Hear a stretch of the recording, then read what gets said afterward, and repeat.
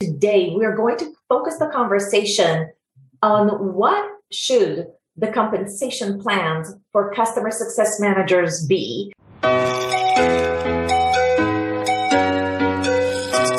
Hello, my customer success friends. E-Read ESIFs here for CSM Practice, the customer success strategy consulting firm.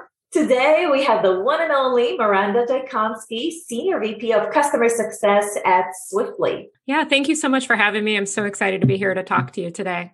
Of course. And today, we are going to focus the conversation on what should the compensation plans for customer success managers be, based on Miranda's experience and expertise, both as a VP of HR as well as Senior VP of Customer Success at Swiftly, and her experience overall. Miranda, you are just the perfect person to talk about this. So I've definitely experienced a few different comp plans. So I'm pretty excited to talk about what I've seen and what I've done and what's worked well and what hasn't worked so well, and share those learnings with you all here today. Thinking about customer success managers' compensations plan, we typically have the market polarized around, should it be a fixed salary or a variable one? What do you think about that? So it definitely depends on the business you're in, the outcomes you want to drive, and the type of customer success team that you're trying to build. If your customer success team owns a number, I'm a big proponent of them having some type of variable comp or commissions or bonus. I usually hesitate to call it a commission because I don't want the customer success team to feel like they're sales. I do want them to be guardians of the customer relationship, making sure that we are driving ROI and that we're not arbitrarily helping them expand their portfolio with things that they don't need so they hit their numbers. So I lean towards giving a bonus and having that bonus tied to a few factors. The factors are generally, of course, growth, retention, but then also some type of sentiment score. I think that all kind of balances it out to keep them to where we're not edging towards the sales side. We're still thinking about outcomes, making sure they're getting a return on their investment, and are they promoters of the company? So definitely variable. Now, even for a variable, there's different components. One could argue for a quarterly bonus versus others would say an annual one.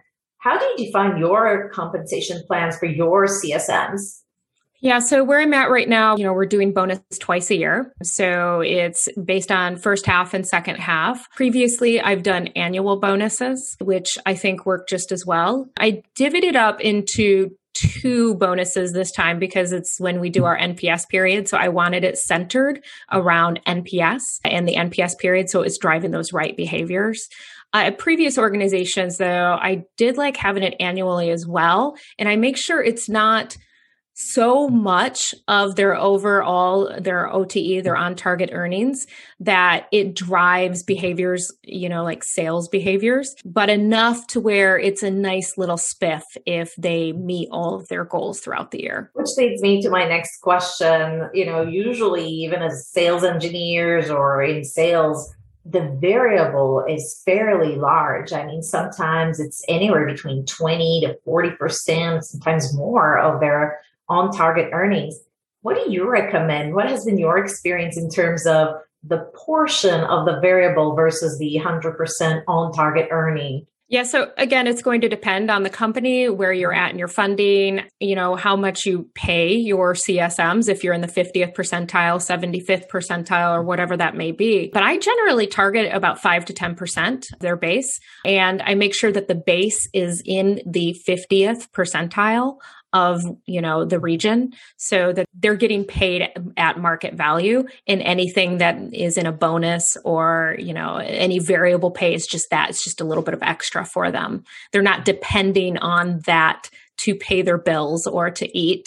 So I tend to lean towards higher base, lower bonus. What about companies that have customer success managers all over the world or in multiple regions, and there's a big fluctuation between what is the normal base for a CSM in one country versus another? Would you still look for what is the 50th percentile for that region, as you said? or if the gap is too big, what would you recommend the customer success executive to do in terms of just deciding what the OTE is or what the base salary is? This is definitely a problem that I think a lot of customer success executives have that are hiring for the first time out of regions that have readily available market data. First and foremost, I definitely do the research, make sure that I can figure out what is the salary range in that region? Is it available through Radford data or any other data that you could purchase or leverage for free online? I also look at websites like Glassdoor or Indeed to see what the self-reported salaries are for those regions. And then I try to aggregate all of that data and figure out what the low and the high is and figure out where that median is. Also, when you're interviewing candidates in those regions, ask for salary requirements and start creating your own spreadsheet. Sometimes you'll be able to see what the trends are in that region based on what people are commanding.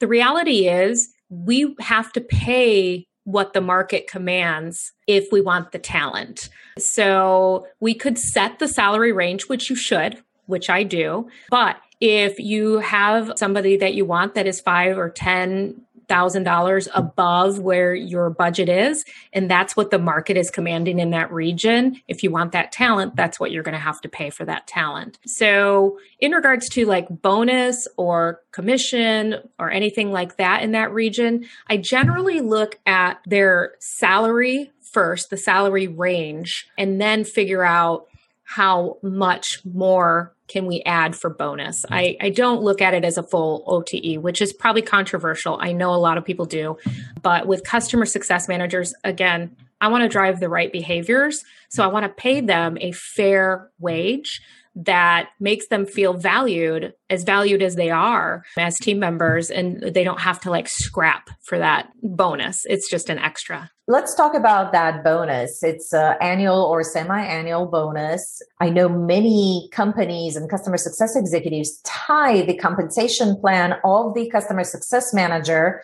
to the overall performance of the company, whereas some would tie it back to the customer base that the CSM is handling. What are your thoughts around what would be best practices and how do you handle things? Yeah, so currently what I do is I break it up into thirds. So a third of the bonus is a team NPS goal. So that's something we all can contribute to. A third of the bonus is a team goal around net retention. So that's your, overall upsells. But then I have a third of the bonus that's individual based on your own gross renewals. So I do a mix of 2/3 team and a third individual. That way, one, it helps us hold each other accountable just to be better and continue to grow and evolve. But we also get compensated if we're doing well individually. What if I get the most complex of customers and my assigned portfolio of customers is really difficult because I'm the best and most experienced CSM? Still comp the same. I know it may sound unfair, but we have individuals who have varying levels of complexities of accounts, and the bonus structure is the same for everyone. I have not segmented out bonus structures based on how challenging a portfolio is, because we still want to drive the same outcomes. Even if the customer is super easy or super hard, we want to drive those same outcomes. Okay, so let's talk a little bit more about, what metrics you chose. You chose NPS, which is a representative of customer experience, and you chose NRR, which is a combination of did they actually renew or expanded with us. I know some customer success teams tie the comp plan to overall company performance. So if the company overall did very well, and some of them even look at whether or not success plans have been adopted. If we look at the completely other end, like were you able to prove ROI versus net retention rate and upsell? By the way, both these metrics, net retention rates and what else did you have there? The growth renewal. Correct. They're both lagging indicators.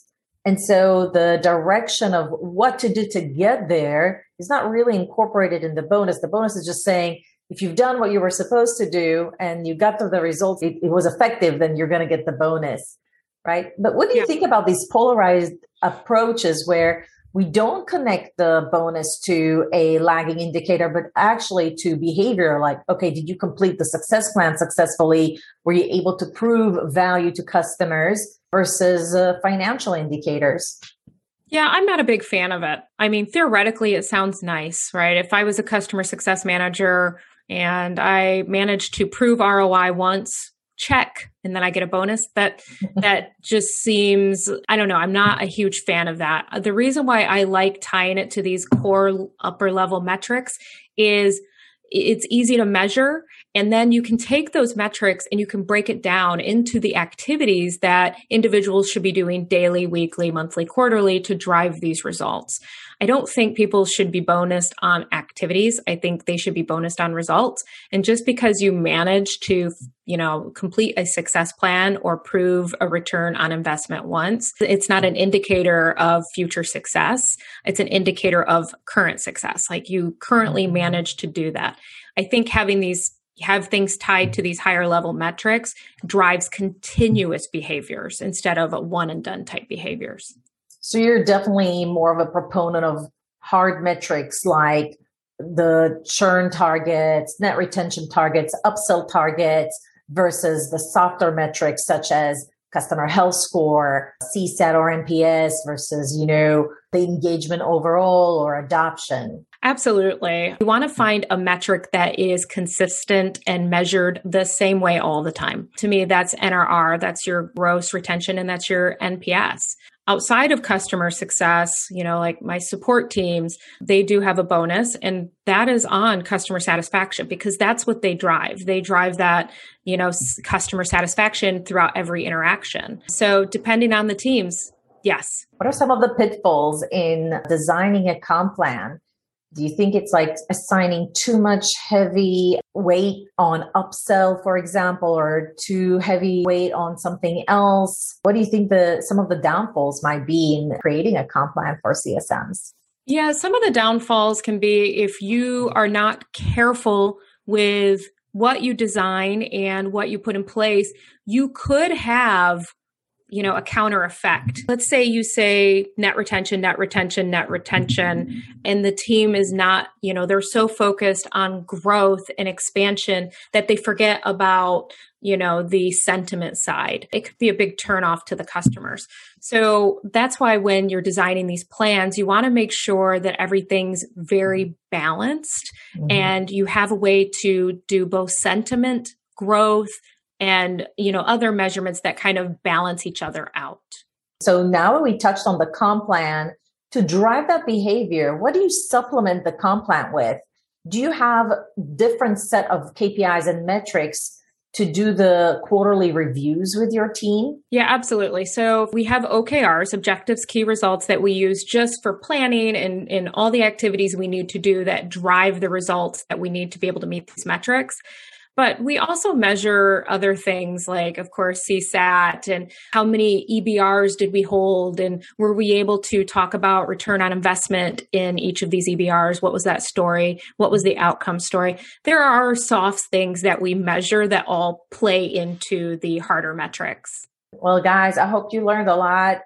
Miranda, you're amazing. Thank you so much for sharing and opening up about how you drive behaviors and performance of your team through the creation of Customer Success Manager's comp plan and what works for you. Thank you so much for having me. The only thing I will say is this is never a one size fits all for any organization. You have to find what works right for you, your organization, the goals, where you're at company wide. It is important though to tie these to the direction that the company is going to help drive the company wide outcomes.